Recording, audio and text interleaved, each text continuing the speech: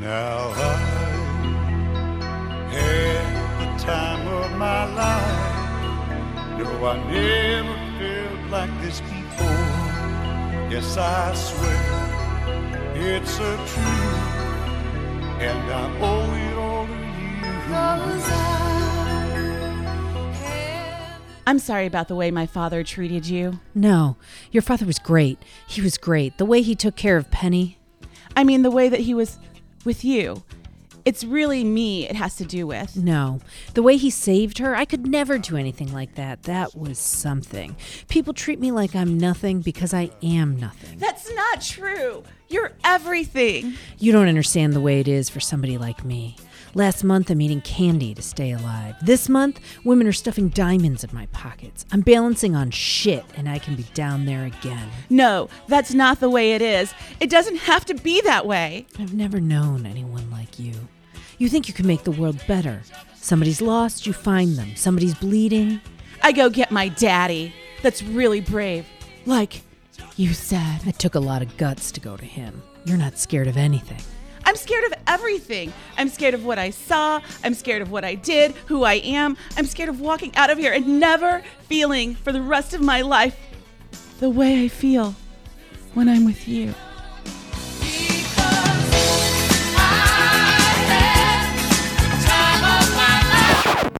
She brought a watermelon all the way to the pachanga. It's Elizabeth Gomez. They don't call her spaghetti arms just because she can't lock her frame. It's also because she eats too much spaghetti and her arms are wobbly. It's Adrienne Gunn. Wow, these were rough this week. And this is Wokefield, where two middle-aged comedians consider recreating every single Dirty Dancing mambo in a quest for TikTok stardom. Should we do it? Absolutely not. Each week, we watch a classic movie from the 80s or 90s and talk about how having your best friends be fictional really fucks up your ideas about being a person. Today, we're talking about 1987's Dirty Dancing, the very first film to sell over 1 million copies on home video. And let me tell you, I wore that VHS out. I don't doubt it. Yes, I watched the whole thing, then rewind and watch it all over again. Dirty Dancing earned rave reviews for its stars, Jennifer Grey and Patrick Swayze, R.I.P., and its iconic soundtrack generated platinum albums and an Oscar for the best song ever. Now I had the time of my life. We listened to it on the way here. Yes, we did. Interestingly, Elizabeth, this fact is specifically for you. Apparently, this song is the most popular song for funerals in the UK. I'm actually not surprised. Oh, it's the third most popular. Excuse me. The New York Times described the film as a metaphor for America in the summer of 1963. Orderly, prosperous, bursting with good intentions, and sort of a Yiddish-inflected Camelot, whatever that means. I mean, wow, that sentence, right? That is wild. This week, we're welcoming Ms. Delia Kropp, a transgender actress, activist, and public speaker, to decide if it's time to put baby in the corner for good. It is not. Let's start the recap. No, I'm defending it for the rest of my life. Well, I'm excited to talk about it. So let's go. It's the summer of 1963. Yes, Where are we? We are at Kellerman's, where our hero, Baby Houseman, has just arrived with her family. Her dad, Jerry Orbach. Yes. Jerry Orbach, who donated his eyes after his passing. Good job.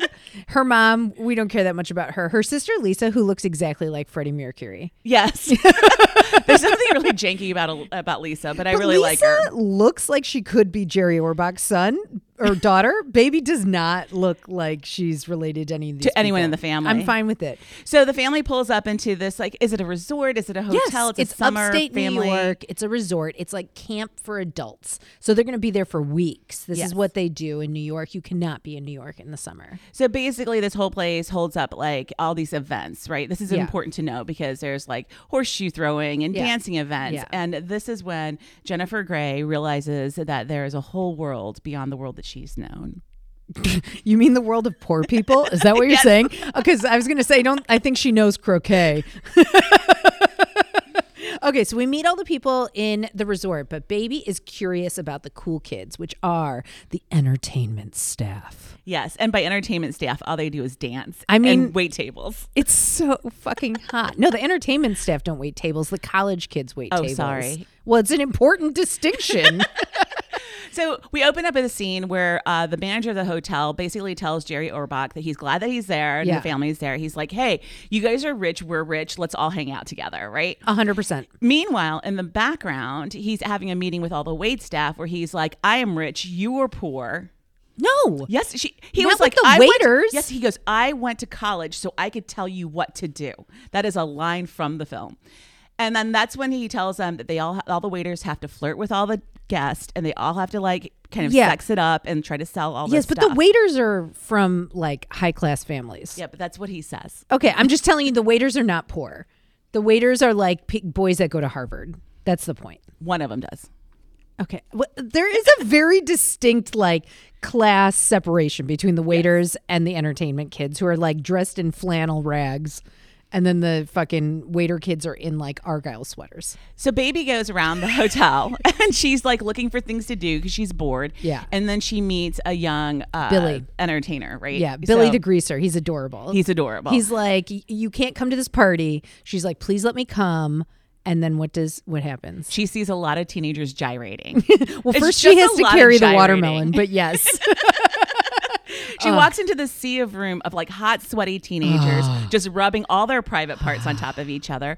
But as she's watching this happen, then the room clears. And who do we see? Johnny Castle comes in with his partner Penny, and you know what? Everybody knows they're the best dancers, so they clear the fucking dance floor so these two can show off. Johnny's in a tuxedo, but it's open. He's opened the shirt to his navel. I mean, fucking Baby is wet, so am I. Yes. Well, and then Penny's like up on Patrick Swayze's shoulders where like her puss is like right in his face. It's like the wildest thing. Yes. So then they all introduce each other. You get introduced to all the characters, and now Baby is invested in this group of people. Yes, she even gets to dance with Johnny for a second, and she's like, oh my God, I'm going to fucking die. He's so hot. She's not wrong, but then he walks away. Yes. Yeah. And then later on, Baby has been introduced to a very rich young man there who I think is the son of the hotel grandson owner. Neil. He's a loser. But terrible. But her dad and Max, the owner of Kellerman's, think they'd make a great couple. So she's sort of like thrust to go out with him. But then on a date with him, he's going to show her the hotel kitchen because he has access. Yes. Wow. So he's in the kitchen. He's talking about some kind of pie or pudding. Who cares? And then he looks, or Jennifer Grey, Baby, like turns around, sees Penny just hovering in the corner of this kitchen, bawling her eyes out. She's broken. She's upset. And Baby recognizes that now we have a crisis. So Yes. she ushers Neil out of the kitchen. Yes. And then runs to the entertainers to be like, hey. She goes to get Johnny. Yes. Like anybody would do. And then Johnny comes storming across the grass, again in a tuxedo. Oh, God, Patrick Swayze. He is hot in this. So he like runs over, sees Penny, and he like bends down and he's like, Johnny's here. Johnny's here. He fucking picks her up and just like carries her away. Yes. Her little pink dance gown flowing. You know, I normally am not a sucker for that kind of stuff, but I was like, Johnny, pick me up. Though he'd probably break his back. That's not a woke statement. And I it's know, not even but it true. is also true. I'm probably just as big. Very strong. Anyway, so Baby finds out that Penny is pregnant and needs an abortion. She is shocked. What is more shocking, Dirty Dancing or abortions? She doesn't know. There's a whole new world. So then, She's like, that's what happens when you gyrate with other teenagers. yeah. So she's like, okay, we'll get you an abortion. No biggie. But there is a biggie. Yes. Because Robbie the waiter won't pay for it, even though it's his baby. And Robbie's dating who? Freddie Mercury. Yes. Baby's sister Lisa.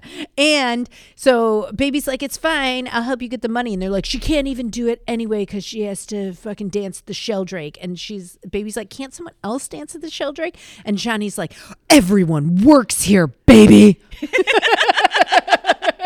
And then of course she like everyone turns and they're like, Baby can dance. She can dance. Sheldrake. Yes. So she gets the money for the abortion from her father and she goes straight into dance training for this Sheldrake mambo. And let's be clear, Jerry does not know why Baby has asked for this abortion money. He No, has no but idea that there's an he abortion. It's important later. Trusts her implicitly because Yes. he knows that Baby is a good person.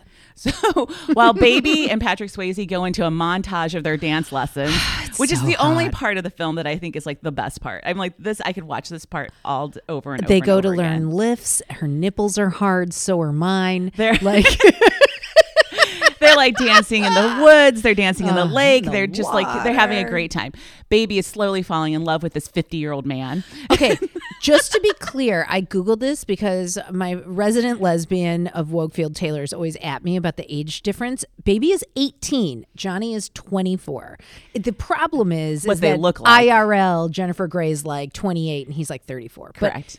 But let's not harp on the age difference because she is a consenting adult. She's about to go to the Peace Corps. She has graduated from high school. It's fine. It's fine. I'm willing to go with the fantasy, especially if Patrick Swayze is dancing in without his a little shirt black on. slacks, black Yes. belt, no shirt, Rockabilly hair. No I'm one into it. can wear this Into but it. him. Okay, so we get to Sheldrake. They have their big dance performance, big applause. Yes. Everybody fucking loves it. But then, and during that period, Penny's getting her having her abortion. abortion. So when they get back, they find out that Penny is very, very sick. She's sick. It was a back alley abortion. Billy didn't protect her the way he was supposed to. What does Baby do? Baby runs to Daddy. Yep. And this Who's is a cardiologist, but okay. I mean, he went to medical school. well, you know, that's how. Well, anyways, all right. So then. There's so much to unpack there. So, anyways, he ends up saving Penny's life, which is a big deal. We don't even really know why, but it or how. It doesn't matter. Right. She He seems gives to have her a fever. something in a needle. Yeah, it's probably antibiotics and fucking a pain medicine. So then, cool. of course, Daddy gets pissed at Baby and is like, "You guys, you can't hang out with these people anymore. They're Yes. trash. Ignore them. Blah blah blah." Yes, because he thinks that Johnny has knocked up Penny because they have a very close friendship, but Yes. that's not true. It is not It's true. evil Robbie. Correct. And then eventually, Penny and Johnny, sorry, Baby and Johnny start to fall in love. They fall in love. Yeah. They do the deed.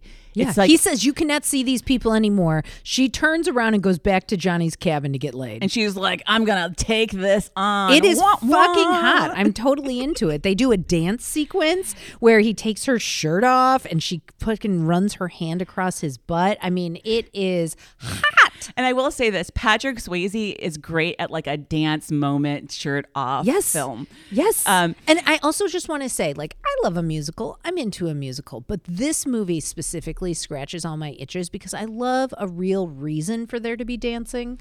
You know what I mean? It's like rooted in reality, like why they would be doing this. And it really just heightens all the love and hotness for me. You're so wild. You're so wild. Okay, So they fuck. Yeah, so they end up sleeping together, and then eventually Johnny is like blamed for stealing someone's wallet, and Yeah, then because one of the bungalow bunnies is mad that Johnny won't fuck her anymore because Right. he's fucking Baby. and then Baby is like, no, Johnny didn't take it. I know, Dad. He was with me all night long. So of course Johnny gets fired from his job and he has to leave. There's a scene with Johnny and Baby where they're like separating. He's like, I'll never regret this. Yeah, you taught Meanwhile, me. everyone is practicing for the end of the season talent show. Yeah. And Well, you missed an important part where Baby has to confront Jerry Orbach for being a hypocrite. Yes. She was like, you told me all people mattered. You told me that I should help people. You gave me this, like, which I think this movie came out in the 1980s. And, like, you know, you think about now and the wokeness of it. Like, Baby, like, confronting him is, you know, she's like, your white privilege sucks. Yes, it totally It's sucks. a great scene, and he's like crying a little because he knows he fucking sucks. He's just staring at the lake. You know, it's a big moment. It's great. It's a great moment, actually. And then so the talent show starts. The talent show's happening. All of Yeah. a sudden, Jerry Orbach is giving Robbie, the evil one, a check. And Robbie turns Yeah. to him and says, thanks. And I heard what you did for Penny, and I really appreciate it. And then Jerry Orbach gets real mad. Yes. And grabs that check Yes. with so much violence. Yes, I mean earlier when Baby confronts Robbie about this baby, he says some people matter and some people don't. And then he gives her a copy of The Fountainhead. Kills me. So anyway, Johnny returns. Yes. He grabs Baby and he says the biggest line that we all know. What Yes. is it? Nobody puts Baby in the corner. Such a terrible line. It doesn't I don't even- care. It I didn't fucking even make love any it. sense. But anyway, sorry. So then they start dancing. Well, she's sitting in the corner. So it literally does make sense. I think he's All right. criticizing Jerry Orbach. So then they end up dancing. They end up falling in love. Then the whole room dances and everyone leaves very, very happy. I was sobbing. Of course you were. Oh my God, I love the final dance. And Jerry Orbach apologizes to Patrick Swayze. That's correct. For being a dick. And it is a good film. And like the end of it, it's like a lot of fun dancing and whatever. But our question is always our like goal here is to like pull it apart and to find out whether or not we can put Dirty Dancing into the corner. I'm not putting it in the corner, but we'll let Delia decide. Yes, let's welcome Delia Croft. Delia, we're so excited to have you. Hey, how's it going? Good. How are you? Just fine. So tell us, when did you first see this film? You know, I've been thinking about that, and I'm not entirely sure. The fact is, 1987 had some amazing movies. It's almost like almost all the iconic 80s movies came out in that one year. You've got everything from Three Men and a Baby to Platoon to, RoboCop, Crocodile Dundee, Witches of Eastwick, Lethal Weapon. I mean, it was just amazing. And I do remember like all the ones I just meant, The Untouchables. Those I did see in the theater. This I might have seen on VHS, but I did see it shortly after it came out at the very least. And I made quite an impression too. It was a great movie. Did you like it when you first saw it? And how do you feel rewatching it? Do you still feel like it holds up, or do you feel like? Oh, absolutely. Yeah. But that was the biggest surprise because it did seem like such an iconic 80s movie. I thought, oh God, is this just going to be one of those trapped in time movies? But no, the acting particularly. I'm an actress. Yes. Tell us your thoughts on the acting, because in my research for this, apparently Jennifer Grey and Patrick Swayze hated each other, and. Well, they had apparently a rough working relationship in a prior movie that they had done together. But as has been noted in various documentaries and so on, that can, on camera, that can read as something pretty hot, you know. And when you can't stand the actor that you're working with, there's definitely a connection there. Yeah. I mean, and they are hot together. And I have to say, Jennifer Grey, on my rewatch, I noted that literally for a long time in the movie, she doesn't really have any lines. She doesn't even really have, and the lines she has are sort of just inconsequential, right? And she does so much with her face that I feel like continues to give the character depth, even though there's not a lot for her always to say. Right. Well, her character is something of an outsider there. Yeah. Or she feels like an outsider. And so for her to be listening and watching and taking things in is, works really well for this. But no, Patrick Swayze, I mean, fabulous performer. I mean, just you can't take your eyes off of him even before he starts taking off his shirt and dancing and so forth. And of course, the supporting cast is wonderful too. Jerry Orbach's one of my favorite actors, the dad. Yeah, Jerry Orbach is the best. So when you were watching it, did you have those kind of like crushy feels? You know, when you're like, was it easy for you to watch it and feel like you're in love, that you're in part of this relationship, that, you know, like Adrian keeps talking about how hot it was, or like how much you wish you were part of that. Is that the kind of the same feelings that you got when you watched it originally? Well, that's a little complicated because at the time I still very much identified as male. And I was in the middle of my third marriage, and I probably more related to the action in RoboCop in terms of if you're going to talk about, you know, so like Hyper Mask. No, but you know, in a different way, obviously, because I mean, you know, we've all been young and horny and attracted to somebody, and they made that aspect very real, of the physical attraction component of it. But to me, I think the real hook for me was more the class disparity, and how, speaking of outsiders. You know, that's the one thing that the two leads had in common in different ways. Patrick Swayze's character, you know, being very much from the wrong side of the tracks, as it were. And trying to through his dancing, to move himself up status wise and socially and so on, to fit in, it must be a weird thing to be at a camp where you are like the star, and yet you are also socially status wise lower than all of these kids and other people that are walking around, who are the customers, who are, any one of them complains, they could probably get you fired. And so he's walking a tightrope, which I thought was fascinating there. Well, can we talk a little bit about that, though? Like the outsider feelings? I mean, let's talk a little bit deeper about that. I mean, one thing for me is that I've always felt like an outsider. And one of the things that Adrienne and I have like uncovered in our process of like revisiting these films and kind of like rethinking them is how we, as we were growing up or as like we were like living our lives, how these films affected us, right? So for me, one of the things that I always feel in the films is a lot of times I never see a reflection of who I am in a lot of these movies. This movie, I think, does a great job, and we're like, you can kind of erase all of those kind of standard things. Like it was easy for me to like erase where I came from, even though I probably more identified with the poor folks, but it gave me like a moment of escape, like that I got to lose myself in their world. And that was like, I thought even the second rewatch now really was a part that I enjoyed the most about it. So when you're talking about outsider and feeling like an outsider, can you give us a little insight to you about that and why it related to you?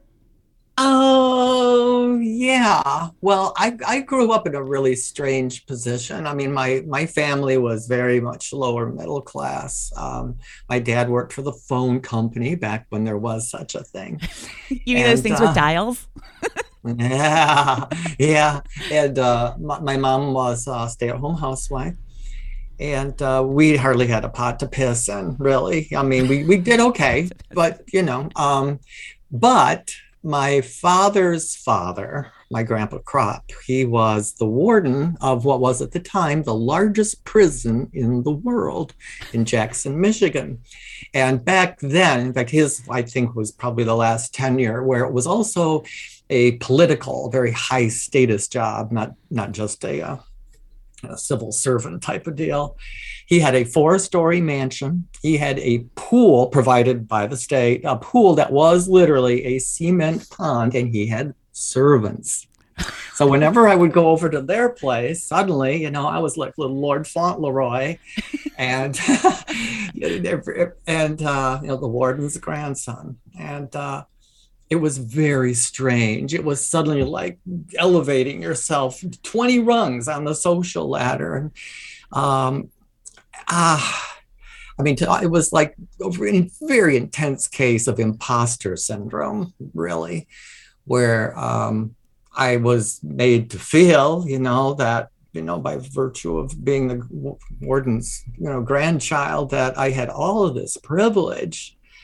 And I had my own big old bedroom, and in this house, you just have to see it to believe it. It was just magnificent. It later became a bunch of offices. It was so large. So I was always torn. I related much more in this movie, therefore, to the staff. Yeah. To the working people there. And yet, I also related to Jennifer Grey's character, who just by virtue of, her daddy having paid for it all and her being a customer there, she was, one of the elite. And she did not feel like she really fit in that group either. And she was far more drawn, I think, to the so-called the real people that were down to earth, and her background as an activist, particularly, which is an important part of this movie. She's going to go in and change the world, right? Which back in the 50s, there was a lot of world to change. I do think that's one of the most interesting things about this movie that definitely as a kid I didn't pay that much attention to, because I would have been paying attention to the love story and the dancing and like, you know, the fight with dad, like whatever. But as an adult, I'm like, this is saying a lot of interesting stuff, right? Because her dad has really given her this like basis for like some white lady activism. Right. You know what I mean? Which is like, oh, of course she's probably a civil rights activist, right? But like, however that means, because when she actually does kind of try to help people, you know, she helps Penny with the abortion. That's what it's a very interesting thing, right? Because he's never mean to Penny about the abortion. He treats her like a doctor and like with a lot of respect. And you see them again at the end that Penny's like, you know, talking to him during the dance, and there's like a fondness, but he is like disgusted that Baby has somehow been involved with like helping with this abortion. Right. So it's like all the messages that he's given to her, because you see them kind of, they're aligned at the beginning, dad and Baby, like talking about she's going to go on the Peace Corps and like, you know, whatever. But then when he sees her like actually doing things that violate like his moral values, he's a real dick. Well, I think that comes into the fact that there's a lot of things there, right? One is like the idea of class, like you're like women should be conducting themselves at certain level at all times. Like you have to constantly be a certain way, act a certain way. She's a reflection of him. Yeah. That's another whole thing, right? But I think the thing that they don't really talk about, which I don't actually think is about class, but it's about like your kid getting into trouble and your kid getting involved with like the wrong people, you know? And I think that part is underplayed completely, but I definitely think that is what redeems Jerry Orbach in the end, is because he realizes that, yeah, people make mistakes, people have problems, you know? Yeah. But I also think in the world of activism, it is an interesting thing. You mentioned like kind of white lady activism, because I think there's a scene where they were talking about food, and her mom's like, well, you know, we'll send the food to Africa. And then they're like, no, Southeast Asia, mom. Yes. Yeah. Wow. Yeah, the white lady activism is like on fleek here. Yeah. And it's almost not Baby's fault, which I hate to say as a white lady, but it's like, it's what she's been told, right? It's like when I'm on Facebook and everyone's suddenly putting the Ukrainian flag on their profile pictures, right? It's like this sort of like, I have these liberal ideals, but then when you have to show up to like do something with them, you know, everything starts to break down a little bit. Yeah. And Delia, you do a lot of activism work, right? Tell us a little bit about it. Yeah, well, my activism work is largely to do with the transgender community. I transitioned later in life. I started when I was 47 and was in my mid-50s by the time I was far enough along to come out into the world and so on, and even older when I finally came back into the acting profession. Were you acting before, Delia? Yeah, I did theater all through college. I went to the Drama Studio of London, and I went straight to Chicago from there. And I'd acted and directed my entire life. And I took a 10-year hiatus, basically, expressly to transition. I didn't want this to be something that I did in the public eye, or just as insufferable under the eyes of, you know, the theater community, because, gosh, we talk. Oh, hard to believe. Gossip. I just needed this to be doing something for myself. And then frankly, once I had transitioned and, you know, had my name changed and everything, that would have been 2011. There was really no place for actors, for transgender actors in the world. That changed, of course, with Oliver and Cox and the visibility of, Jenner, Caitlyn Jenner, for better or worse. And also there were a lot more, by 2015, there were a number of plays, very problematic plays. And many times the trans character was cast with a cisgender actor, but it was a start. And so I re-entered the profession and found that things were very much problematic, shall we say, the kinds of stories that were being told about us, as well as, you know, openness to having transgender actors. And, I was not going to stand for that.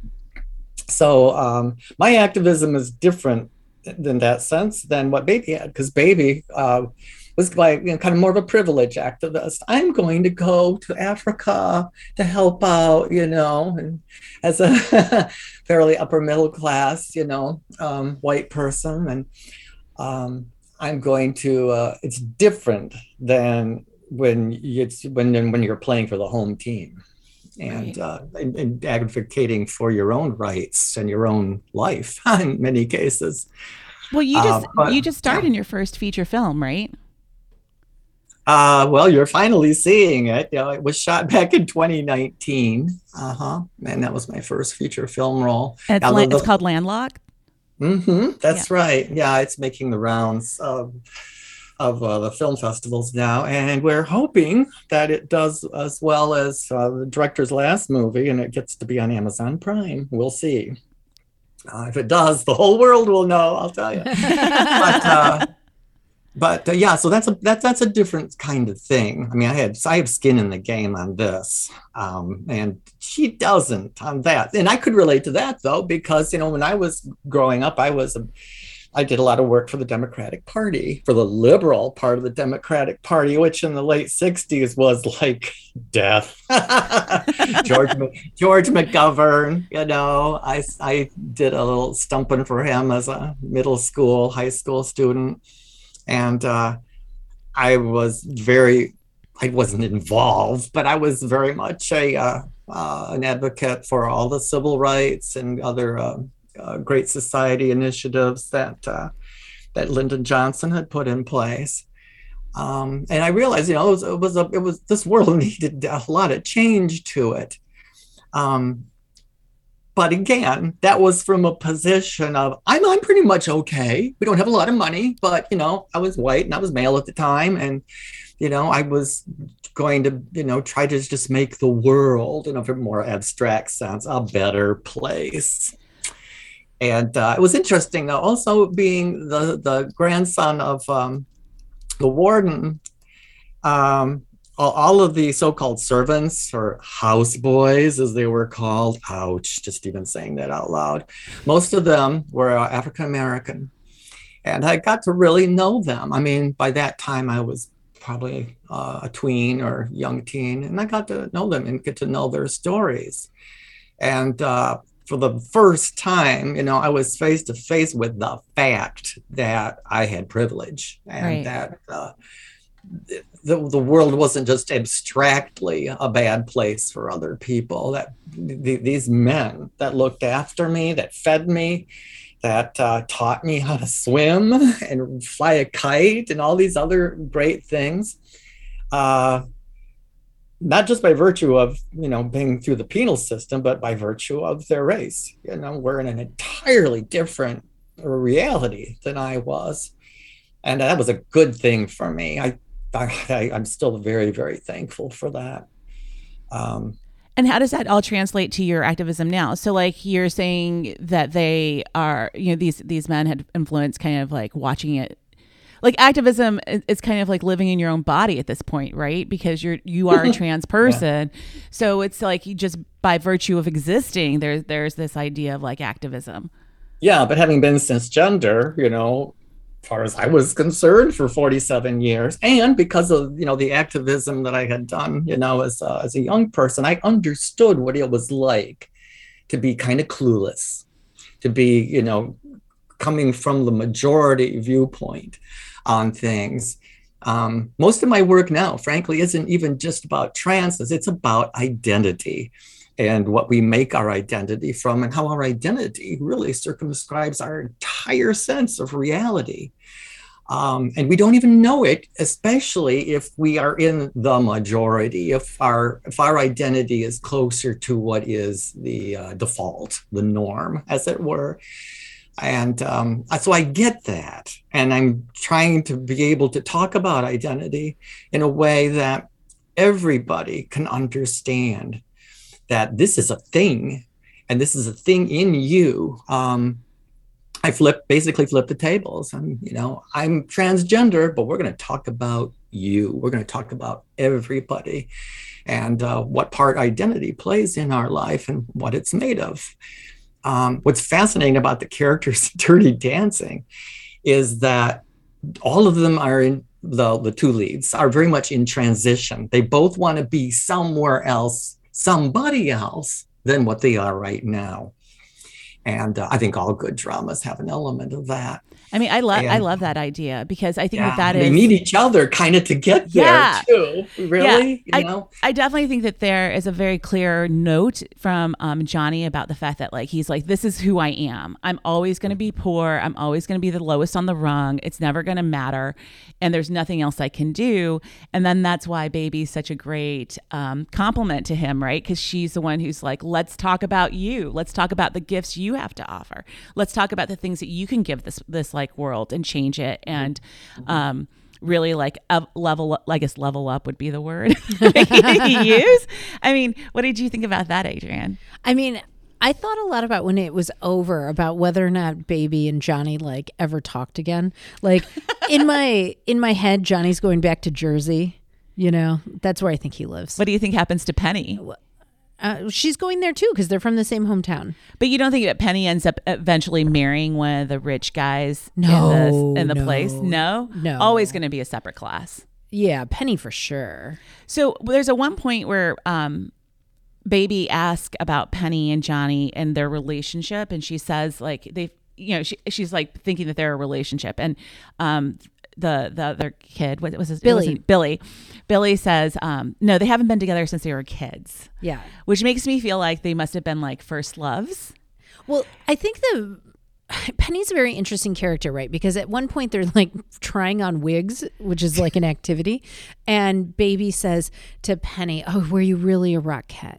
And she says it's just filled with like, you know, so much admiration because she knows Penny's had this relationship with Johnny, who's so amazing. And, you know, Penny is so beautiful and skinny and interesting. And Penny's like, well, my mom kicked me out when I was 16, so I had to do something. That's basically what she says. And Baby's like, I admire you, you know, and it's embarrassing for Baby, and yes. Penny knows it. Penny's like, fuck off, dude. You know, she's like, did you hear what I said? I got kicked out of my house when I was 16. You're here with your fucking cardiologist dad. Like, get some perspective. And I feel like, that whole vibe is really like a 2016 to now vibe. That's like a constant thing, right? Like where like white people would be just clueless and say clueless shit. And people are like, are you hearing yourself? Like, do you understand your privilege at all? And that's all I'm gonna say about that. I think that's also a very hard one because, it always feels greener on the other side, right? Yeah. It always feels like, and in this case, nothing really bad ever happens to Baby. Like she doesn't end up having like a major crisis at all, and she just seems to be kind of the hero. Mm-hmm. But there is something to be said. Like there's that scene where her and Johnny have like broken up, and then her sister's like, I can do your hair, but you're like super perfect the way you are. Yeah. And she talks about how like, she's like, I like it the way that you look. And that heartbreak though, I think feels real for Baby. And I think that that's sometimes the hard part about privilege is that your feelings can, and I'm not trying to defend people about privilege, but I'm just saying like that the ache and the need to defend it immediately tends to be from a place that may be sincere, but you have to look past it. Well, yeah, Baby sincerely does envy Penny, right? Because she's had this relationship with Johnny that everybody for 10 seconds that everybody fucking wants this relationship with Johnny, you know, and she thinks she's had this glamorous life as like a Rockette, and she's doing this dancing thing. So the feeling is earnest, but it's also like totally short-sighted. And it's interesting to think like if Baby were to go to Jersey or like Long Island or like wherever Johnny lives, like if everything falls apart, like does it only work because they're on somewhat of a level playing ground meeting in this like neutral area? Well, and that you have all your food paid for and your housing paid for, like that. Right. Which, she doesn't have to like, they go out to dinner and who's paying. Right. Like that's not like an issue. They don't have yet. a moment where they're like, our bills are coming due, who's bringing in the check. Right. But that makes me go back to this whole idea of fantasy and first loves and like this idea of like how dreamy love can be or how dreamy it can feel. Delia, do you want to tell us a little bit about your very first love, your very first like heart crush feels. I don't know. I don't know how else to say. Yeah. My first girlfriend, I was in junior high. I was a junior in high school, and she was a senior. And she was, of course, going to be graduating a year ahead of me. And I was just totally smitten. Definitely the love of my life. And I got to go to the senior prom as junior, and all kinds of things. But, we were both very wrapped up in school. You forget just how intensely busy you are. At least I was in high school with extracurriculars and keeping up your grades. And she was incredibly smart. She became a lawyer. And then she graduated. And as you do, you feel a tug out there into the real world. I still had another year of high school to go, and she broke it off with me. Oh, that's so hard. It was. It was world ending for me. It really was. I just cried and couldn't get over for quite a while. Was it like years over, or that it was just a couple of months, or was it years in teenage age? It was several months, which that age is like years. Yes, exactly. I mean, being a teenager is rough. It is like the hardest thing to do. I think my first crush was a guy named Jason, and I was like in 7th grade, and I sent him a note, and I was basically like, "I love you," and he was basically like, "No." He was pretty much like, "You're ugly, and I'm not gonna have anything to do with you." No. And then that was pretty much the rest of my dating life. Shut up. Not true. I mean, I will say, watching the end of this movie, which, as you know, I love to have like my emotional buttons pushed by like a good film. Delia, you don't know about this about Adrienne, but she loves a love story. Well, I do. And I also really love this kind of movie, which to me feels like a movie. You know what I mean? Yeah. Like movies from the 80s, like for me feel like what movies should be, or even like some in the 90s, like Jurassic Park, like movies now, I don't connect to Black Widow personally. I'm happy to go with you guys, but like this is what like feels like a movie. And at the end when he's like, I'm gonna do my kind of dancing with a great partner, someone who's taught me, and I'm like, tell me the moral of the movie. To make a big grand gesture, do the dance. I'm crying. And then I was like, do I want to get on the dating apps again? Like I thought about it for a second. I was like, maybe love is real. Maybe it's out there for me. And then I had to like come back to like, actually, no, someone wrote this and pushed all your buttons and it worked. I loved it. I love maybe you can find a dance partner somewhere. But I'm not a good dancer. Delia, do you think when you were watching this film, was there a part of you that was like, I wish I could just dance like this? Oh yeah, absolutely. The thing is, for me, and this would be, of course, by no means unique for a Midwestern male. I wasn't much of a dancer in high school. You didn't learn to square dance? I did that in junior high. I did that in 5th grade. Yeah, I was gonna say everyone square danced. Not much hilarious. Of a sexual connection in square dancing. That's probably why they have us do it in Michigan. No, but for me, I first really connected with my body on a dance floor over in England. This would have been like well into the disco era, 1979, yes. I think it was. Yeah, bring that back. I agree. What? Bring back disco. Yeah, I'm old. No, I'm saying they should bring that back. I want to go to a dance club and like disco dance. Yes, I want to do that. Delia, did you wear like super like awesome sequency outfits?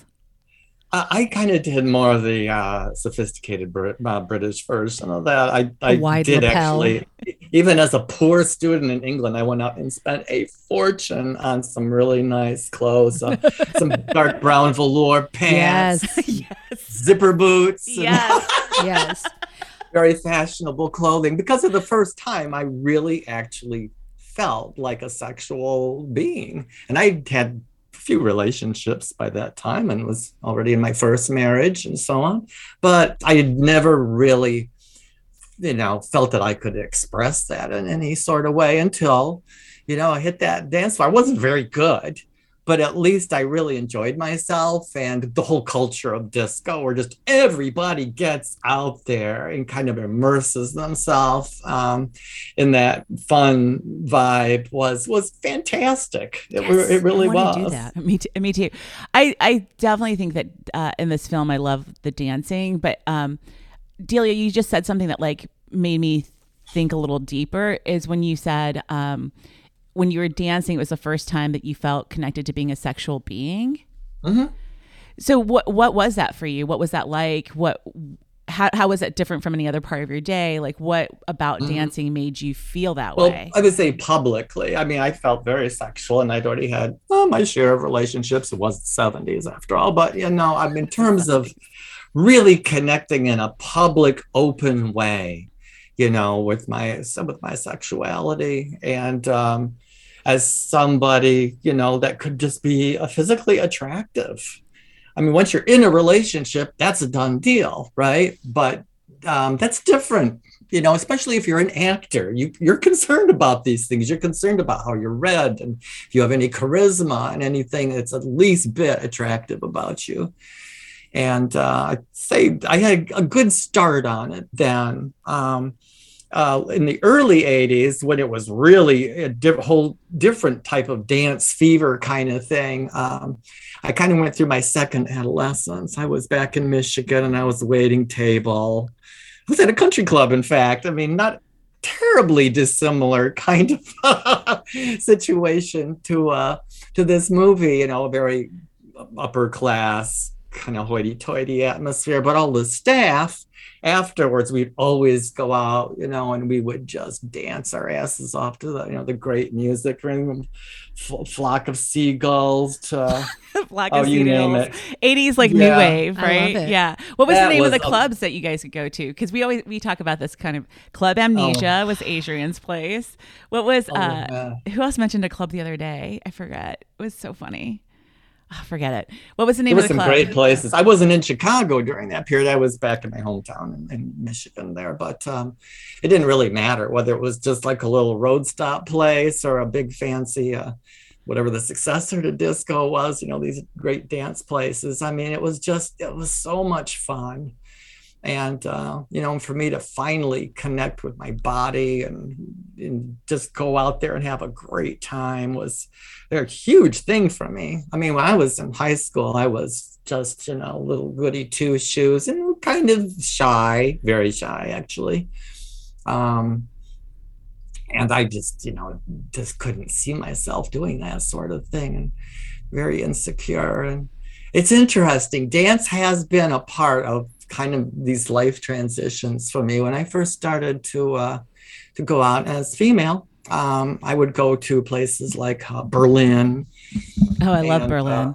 And all the gay bars up and down Halsted Street there, and to kind of test out my lady chops, flirt and to look pretty and to get groped up on the dance floor. Berlin is really good for that. I'm glad you gave our audience a little tip there. It's a hot tip, everyone. If you want to get felt up on the dance floor, please go to Berlin. Oh yeah, well it still is. It's still, I don't know about the moment post-pandemic, but yeah, it's always been a very interesting mixing place. You've got people of all different sexual and gender identities and classes, and it's a favorite place for the white yuppies to go slumming, and so you get kind of a nice mixture of people. Should we go dancing, Adrian? It's been a minute. I would love to. I thought the dancing was so good in this movie. I will say that. I was a sucker for it. Because it is. Yeah, especially when they walk into the sea of teenagers dancing, and they're all I was like, wow. I loved all the dancing. Yeah, always. But one thing I did want to talk about, in terms of class and things that I was thinking about, is that my friend Taylor tells me that capitalism is going to kill us all. That's really the main scourge, and I think we're seeing that that every problem we're having continues to come from this like capital place or capitalist place. And I was thinking about class, like I am like, well, I'm probably middle class, but maybe like a real shaky one, like a lower middle class that could easily collapse. And I just wanted to know kind of your thoughts about capitalism, our future. I mean, because this movie is about class, but it doesn't always like, it doesn't bring the whole line, and it doesn't have to like draw the whole line between like class and like all our societal problems, right? Yeah, I mean, I agree with you on that. I think there's a huge global question, right? Because like I read this article not too long ago about how Americans, even our poorest Americans, are probably not as poor as other countries, and like how our perception of not having wealth is different than other countries, because we are pretty prosperous. So I think that's an interesting thing. I am definitely a person who lives paycheck to paycheck, but I'm pretty sure if I was a millionaire, I'd still live paycheck to paycheck. Like, I think I have a personal problem with my finances. And I think like everyone else, like I'm just kind of dreaming. I mean, all three of us are creatives, right? Like the three of us all want to like eventually hit it big in some field that's creative where we can make lots of money and feel secure. I just don't think that that's my future. Delia? Yeah. Well, the thing about capitalism and so on is it's a competitive thing. It means that a few people are going to be winners and the rest of us are going to be losers. And unless you have a really strong social safety net in place, that's going to make for a lot of discontent. It's gotten much worse over the course of my lifetime. I mean, when I hit the job market in the mid 70s, I mean, we were heading into a definite recession, but we were still kind of riding high on that plateau from the 60s when the middle class, like largely to the unions and to a booming economy, were doing pretty good. And we still made a lot less than, say, the president of the company, but it wasn't the huge disparity that it is now. Right. And I mean, this has happened before in cycles. It particularly happened in the late 1800s, early 1900s, when a few robber barons basically owned all of the industrial, your Rockefellers and so on, owned most of America.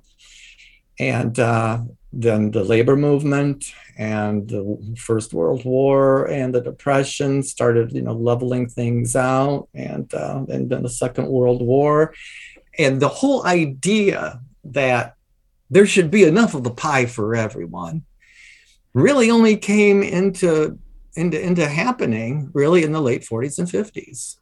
By the time I came along. And we boomers, we lived through that, and we got to experience it as kids. And those that went on to do okay for themselves, they think that's still the way the world is because they're not out there like we are, going paycheck to paycheck. But the problem is being born into an assumption where there should be enough for everybody. And enough opportunity, at least for everybody, and there no longer is. That's the dissonance that we're in right now. Yeah. Whether that's winner take all nature of unbridled capitalism, or it's just the way that it's gone. That's also a big concern too for young trans people. Is about like job security and the availability to money in a capitalist society, because there's a lot of studies now that basically are saying like, when you're a trans person trying to adjust to a new job or being accepted into like a normal corporate career is tough, and then not having family support, which also helps a lot of us, like a lot of people end up with wealth because their parents had enough like insurance on their death. Like it's really messed up. It's a really like terrible thing to think about. But I also just have hope You know, like I have hope that like our next generation of people are working really hard to make it more equal and to be more fair to each other. I hope they burn down all the corporations. Like, I hope that, and like to make room, you know, I sometimes struggle, especially because we talk about this on the podcast a lot, is like becoming a woke person, becoming someone who is trying to think outside the box and trying to improve society sometimes is really annoying. And sometimes you're like, oh, everyone's so sensitive, or why can't people just be like cool, you know? But it actually is like creating change. It actually is creating like movements where things are being very, very more like much more accepted, that we're making room for different types of people. And I mean, I guess that's my ending thought. I just have like a lot of hope for this to change. I love that. Yeah, let's end there. Because we never end, hopefully. We never We'll keep everybody on their toes. Do we have last thoughts? I think my last thought is, thank the Lord the movie holds up. Everybody's on the right side of where they should be. Let Jerry Orbach be the villain. He takes his medicine. You know, he comes to his senses. The dancing's great. The music's great. I'm keeping it. I'm thrilled. Delia, what do you think? Last thoughts. Yeah, I think as long as there's a dance floor where everybody of all backgrounds, all social strata are welcome, and it's a place of joy. I mean, the dance floor is a wonderful metaphor for this country socially. I really think it is. You know, where we can all, for a moment, we can all be equal and have a good time and have a lot of fun. I love that. I love that. That's like that's another line of hope. Yes. For me, I'm going to say that we can keep Dirty Dancing. Yes. I'm not going to put it in the corner. No. I'm very excited to like continue to enjoy and love that movie and that bomb ass soundtrack. Oh my God. And Patrick Swayze's outfits, you know, the black slacks, the black belt, the black tank top, the black little dancing shoes. I mean, that is literally the outfit I wear every day. It doesn't look as good on you. Hey! Oh! I mean, that was a low blow, but we are talking about Patrick Swayze. We are. All right, everyone. Thanks for listening to Wokefield. Delia, how do people find you? Where do we get to watch Landlocked? Tell us how our audience can access you. They can go to my website, which is therealdelia.com. Oh, I love that. Therealdelia.com. And I'm on Facebook as well. Yeah. Okay, great. Next week, we'll be discussing The One and Only Beaches. And for a film that is all about best friends. Very best good besties. Very best good friends. It's just going to be the two of us talking about friendship and who really is the wind beneath our wings. Fly. Follow us on Instagram at Wokefield Pod. Tell us what you think. Will you watch Dirty Dancing forever and ever? I know you will. And rate and review us on your favorite podcast app, because look, we're old women and we're erased by society.